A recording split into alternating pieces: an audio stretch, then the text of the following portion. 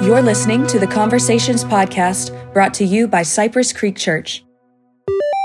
And so that corollary is in our lives. Sometimes we have to kind of assess what that is, and we got to be watchmen to ourselves and see, where those things might be decomposing, where maybe we didn't get that exactly right, or maybe we believed something weird, or maybe we came into that out of the result of a hurt and we didn't heal the hurt, even though we got maybe the concept of what God was teaching us, we didn't heal the hurt. So we got to go back and kind of fix that. And sometimes you got to pull the door frame out to get it back in the right spot.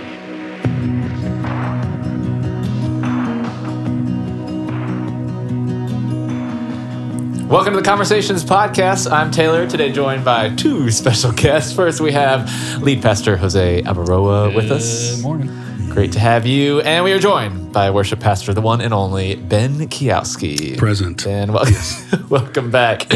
We took a week off because of the blizzard or any other thing you could call it. Snowpocalypse. Yes, thank you. But we are back at it again and kicking off a new series on the Beatitudes called the Kingdom Manifesto. So Jose, I'd love for you to kind of not only give us a preview of the series, but also just a little bit as you prepared for this Sunday, amidst all the craziness. What are some of the things that God was showing you as you began to prepare for the message? Yeah, so Kingdom Manifesto being a written statement that, let me read the definition here, written statement declaring publicly the intentions, motives, or views of its issuer. So Jesus is giving us his Kingdom Manifesto, what it means to build our lives his way, God's way, rather than ours. And this week, looking at the Beatitudes, a lot of time reading different commentaries and wrapping my mind around. And the connection really came when I tied the Beatitudes with being salt and light, because it flows right through. And that's the beauty of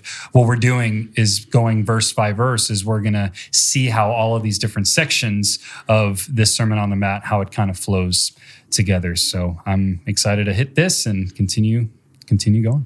Yeah, and real quick, before we dive into the Beatitudes, I would love to hit kind of each one here, but you kind of talked about the process as we go through this whole series about survey, demo, and rebuild. And so just to recap, I have in my notes here, survey is asking kind of what's broken and kind of assessing, and then demo is taking things out, and then rebuilding. So maybe share with us a little bit about kind of what that looks like as far as we hit each of these different topics. Well, what Jesus has already done here is he's flipped everything upside down. So what we saw on Sunday morning, this is the Beatitude. This is how Jesus says this is the blessed way to live. And it's completely opposite to the way that we would say is a blessed way to live. And so it's important that we listen to what Jesus is saying and then survey our lives to see what's out of whack, and then rebuild our lives so that it looks more like how Jesus is calling us to live our lives. So personally, I looked at a few and thought, yep, I need some meekness in my life. And then the hunger and thirst for righteousness personally. It's important to continue to hunger and thirst for the things that God wants. But I know that we're going to go through we'll get there, Ben. You are in the construction business amongst many other hats that you wear. Right. Would love to kind of hear your thoughts, as there's a little bit of this parallel coming out of Matthew 7 at the end of the Sermon on the Mount, talking about building your house. And so just this concept of, surveying, demo, rebuilding, and just how that relates to your spiritual walk. Yeah, I think toward that end, there are a lot of analogies to be had out there in the construction world regarding all of those things. If you don't have a good foundation, you're not going to be standing long. But it's also important to remember that as we build our lives, as we do follow Jesus, maybe we didn't always get everything right. I was just talking to a guy the other day. He said, his house was built like 2 or 3 years ago, and I've seen that house. I know the house, and it was done properly. But there's a piece of flashing that was installed weird, and his door's starting to rot out in just a couple of years, right? And so that corollary is in our lives. Sometimes we have to kind of assess what that is, and we got to be watchmen to ourselves, and see where those things might be decomposing, where maybe we didn't get that exactly right, or maybe we believed something weird, or maybe we came into that out of the result of a hurt and we didn't heal the hurt, even though we got maybe the concept of what God was teaching us, we didn't heal the hurt. So we got to go back and kind of fix that. And sometimes you got to pull the door frame out to get to get it back in the right spot. So that's good. That's really good. Well, I'd love for us to dive into the Beatitudes and just hit each one. Here's some of your thoughts. We don't have to take too much time on each one. But the first one here is, blessed are the poor in spirit, for theirs is the kingdom of God. Jose, you touched on kind of the world's response to each of these. And so the world talking about blessed are the self-confident, for they can accomplish anything. And then kind of the survey question I love to share for each one. You had, how often do I depend on God? I'd love to hear, this could be a whole message. All these could be a whole message, but sure. Just this idea of depending on God. Both of you have been walking with Christ for some time now. And so how do you get to that point where you are maturing in your walk and learning more things, but also at the same time remaining dependent on him in everything? Yeah, there's, as I'm sure you read when you're reading through commentaries and stuff, there's a myriad of ways that people apply the poor in spirit. And where those words all come from and what exactly all that means. But as best as I can interpret from my own personal experience, the poor in spirit is, for me, a connection with my own depravity, the reality of my need is being, quote unquote, poor in spirit, and being okay with and thankful for the way that God has created me in my need. And the fact that I do need God in certain ways. And so when we're settled on our need, that, air quotes, poor in spirit part of us is able to depend on God for those things, is able to rely on someone because we've realized and taken into ourselves and become reconciled in our minds and our spirit with the fact that we do have need. Like you said, the blessed are, what does the world say? Blessed are the self-confident.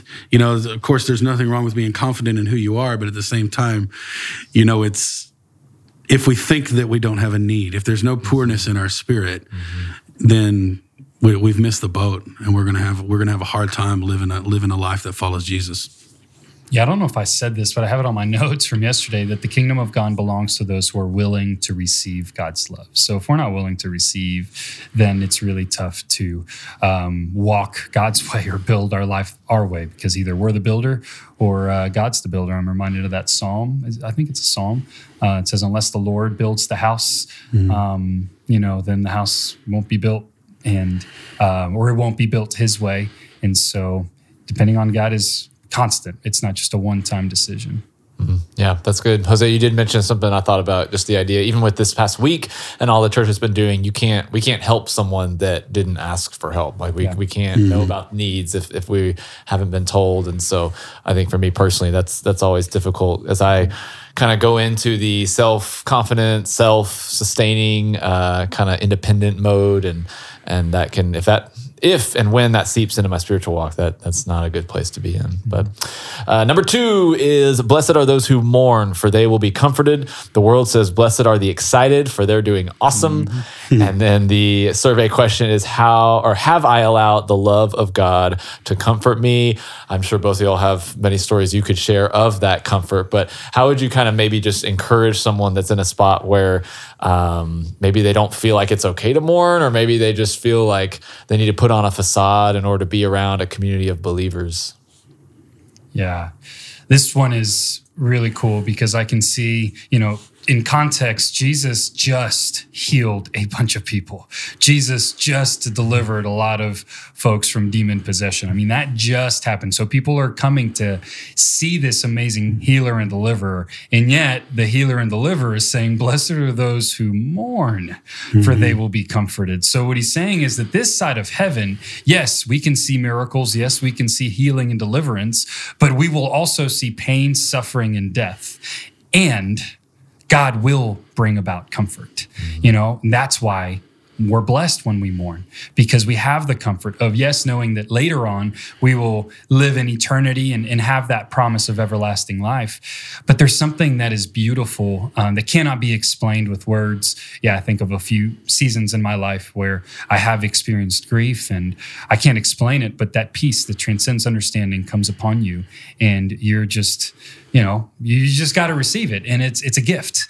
It's nothing you can conjure up or make up yourself. It's just a gift from God. If you have the opportunity or the want to ever study up on the system of fasting and celebration and all of that in the Jewish tradition, you find out that the fast is always pointing to the feast. And it's always pointed that it's not about the deprecation of self. It's pointing to the feast. It's pointing to the blessing. Mm-hmm. And when I hear, "Blessed are those who mourn, for they will be comforted," I think, in my way of thinking about God's sovereignty, it's that the mourning and the troubles and the things that we see that exist in our world, like you say, Jose, we're going to have trouble. In this world, you're going to have trouble, but take heart because he's overcome the world. Well, that mourning is always pointing to the healing. That mourning is always pointing to the comfort. It's always there as a process to draw close to God, because comfort is something that's close. And that mourning draws us close if we allow. And it's almost as if God knew what he was talking about. Jesus knew what he was talking about when he did the Beatitudes, because if we're poor in spirit, we recognize our need, then we're able to mourn and we can be closer to God. Mm-hmm. Mm-hmm. Yeah, that's really good. Well, I'm just going to keep rolling through these. Again, there's so much with each of these. But number 3 is, "Blessed are the meek, for they will inherit the earth." The world says, "Blessed are those who do what they have to do in order to win, for they are unstoppable." And the survey question is, how easy is it for me to lay down my pride for the benefit of others? Focusing on meek. Jose, you kind of, and I'm going to butcher this probably, but the definition, just talking about how you're reframing even though you have the power and the ability. So when it comes to like practically applying this is the Conversations podcast. So as we try to like apply being meek, what does that look like as far as in both of y'all's lives? And maybe what are some ways in which people can live that out? Yeah, I want to follow Jesus. So I think of Jesus. What would Jesus do? That simple question. Mm-hmm. Jesus laid down his life. He laid down his pride. He had every, argument, every authority, all of the wisdom to tell everybody off and to say, actually, you're wrong, I'm right. And he never did. The only people that he got really angry with were those that thought they were self-righteous and were deceiving people along the way. And he got really angry when his father's house was overturned or was being turned into a den for selling stuff and for profit. So, I think of what would Jesus do, and if Jesus would be silent, then I'm gonna try my dang hardest to also be silent and be meek. So I would just take a big deep breath and choose meekness. I think that's good. Talking about being silent is a big part of meekness. Like actually, practically, physically, be quiet. And not, I didn't just make that up. It's all throughout. I mean, if you read Proverbs, if you take Proverbs into your life and you take it seriously, it's a lot about being slow to speak. It's a lot about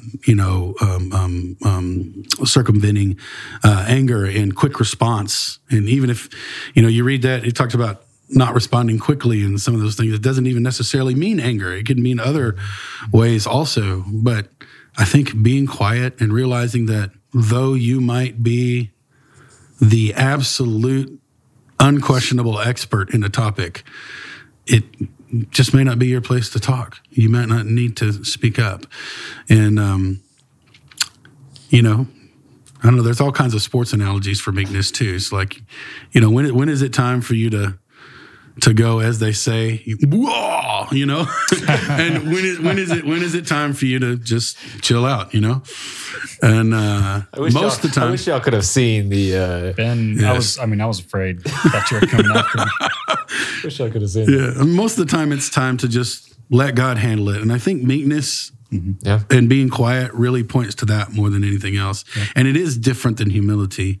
I think meekness is, to me, the physical and practical act of yielding to others, but more importantly, yielding to God and letting him handle it. Yeah. Yeah, that's good. That's really good. The next one here, number 4, is blessed are those who hunger and thirst for righteousness, for they will be filled. Jose, you mentioned some versions say satisfied with that. The world says, blessed are those who hunger and thirst for success, for they will get it.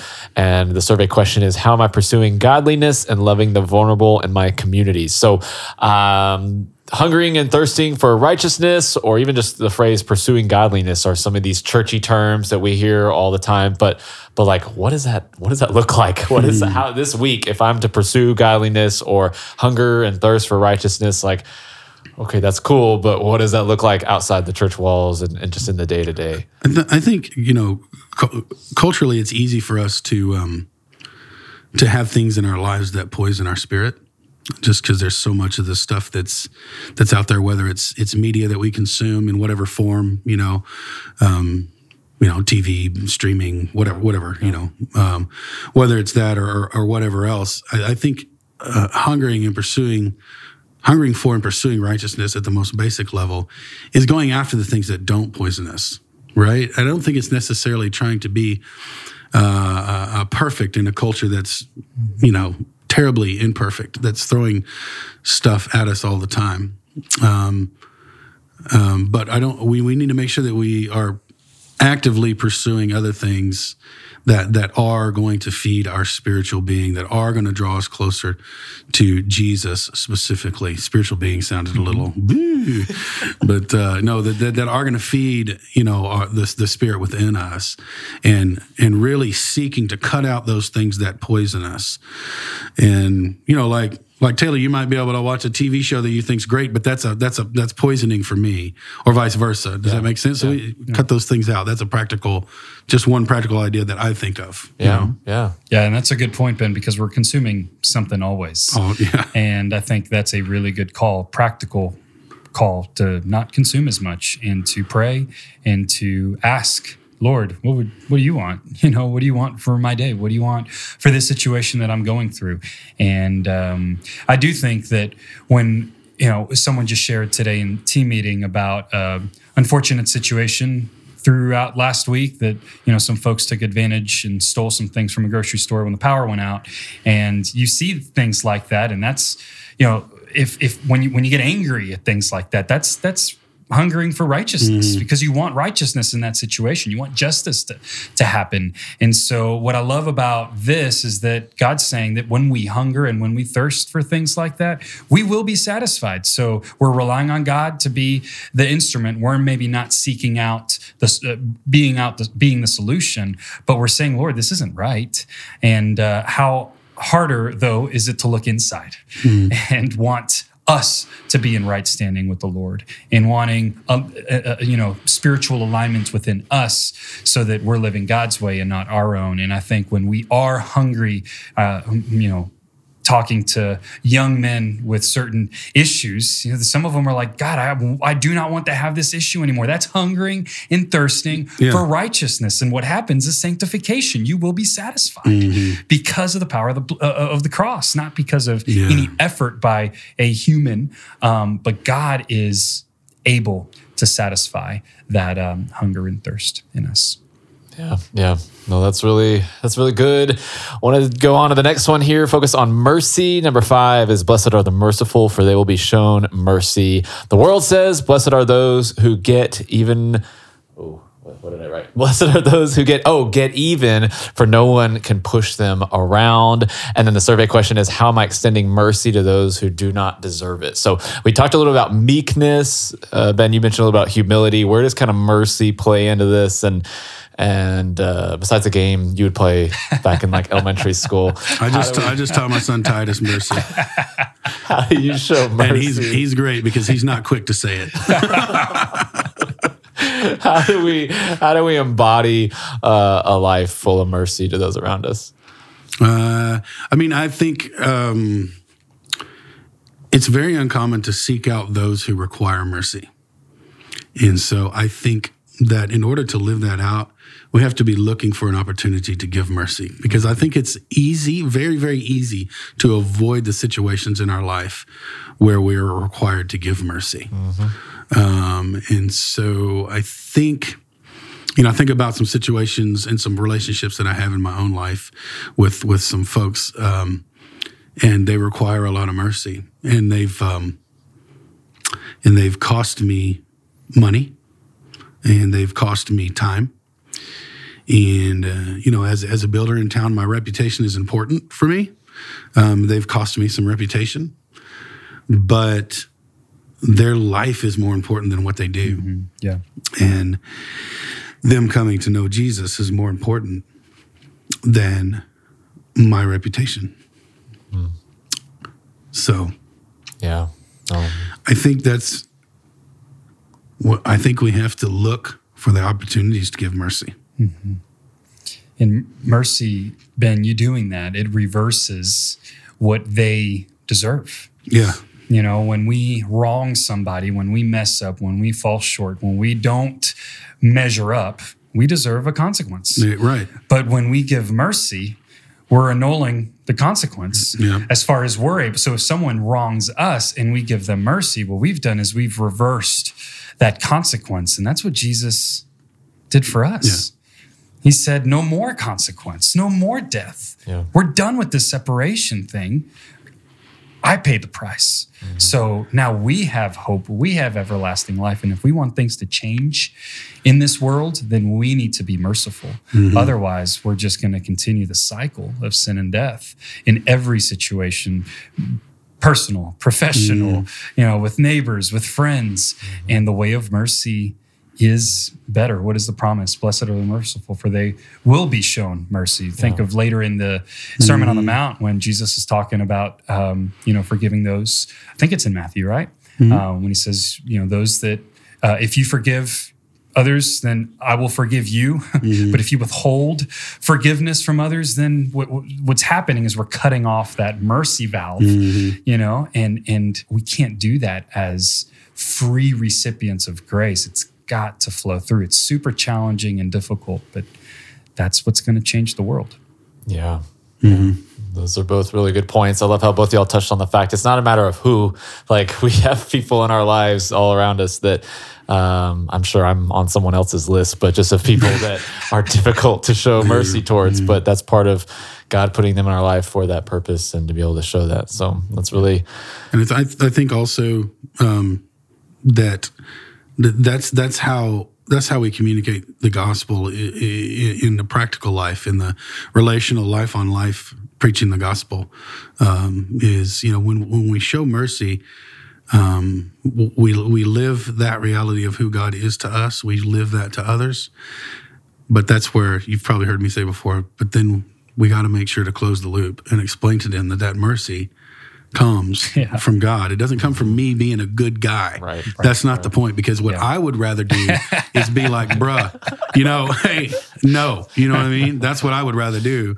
But it comes from God's work, not only in me, but also, extending that to those other people. Because the natural consequences, like you talked about consequences, they're going to come. Yeah. But we're not the ones who have to deliver them. That's right. That's right. Yep. So, that's really good stuff here.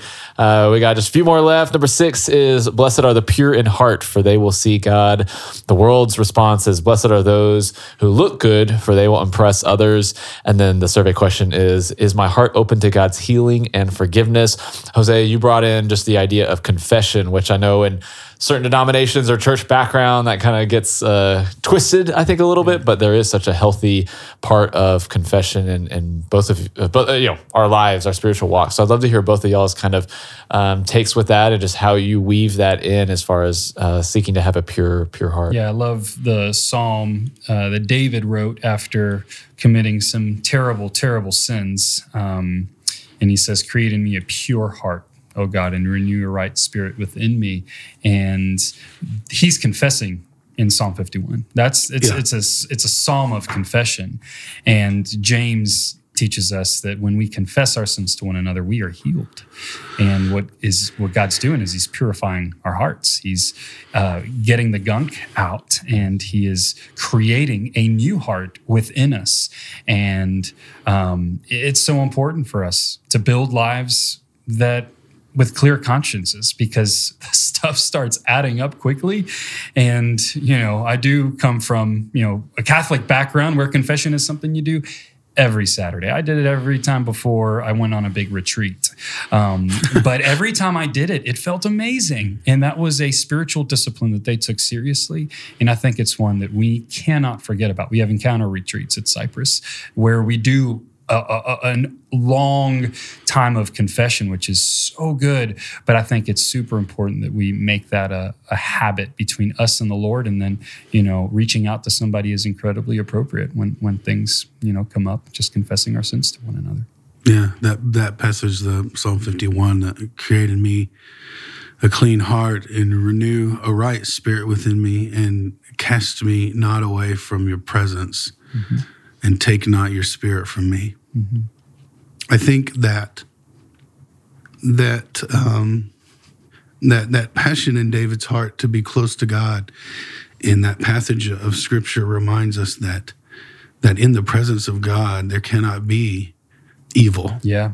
There cannot be sin in the presence of God. And so that desire in David, before the new covenant came, I think is a great picture to us of what a heart of purity really is to be purified by God and to be welcomed into his presence, which he welcomes us freely, through the forgiveness of our sins through the work of Jesus on the cross. But that's what it's the same. Again, it seems to follow the hungering and thirsting for righteousness right after. As it's the work. It's the work of God in our hearts and in our spirits to draw him close to himself. The desire for righteousness brings us to that confession and to the pure heart. And a confession is, of course, we confess to one another, but confession and like I like the way you said, it needs to become a habit. Like it's almost like praying without ceasing, the concept of praying without ceasing.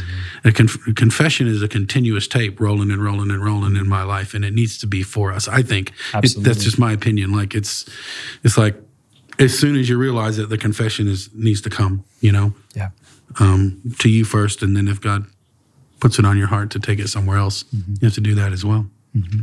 Yeah, I think so much about just even this picture in my head of like coming into agreement with God or just aligning with him. And so the times where I don't think about confession or just don't even think it's worth it, it's typically when either I'm just so far out and I'm right where the enemy wants me because I'm not aware of my sin, or at least I'm not just aware that I need to confess. And so I think that that's just where part of that is figuring out and where I'm at and kind of what I was doing, as well as recognizing who God is. And like you were saying, just becoming in agreement with that is so big.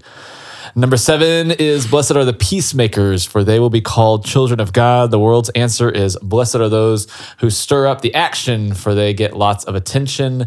And the question here is, do my words and actions bring peace to those around me? So, Jose, you touched on a few points I wrote down just in my notes here about how God is on the throne, and just kind of even just tagging on the fact that he didn't come to, he stirred the pot, but it was not out of a political motivation or just a seeking power, but it was out of a spiritual revolution. And so I'd love to hear kind of y'all's thoughts about how you keep your words and actions to be ones that are bringing peace to those around you.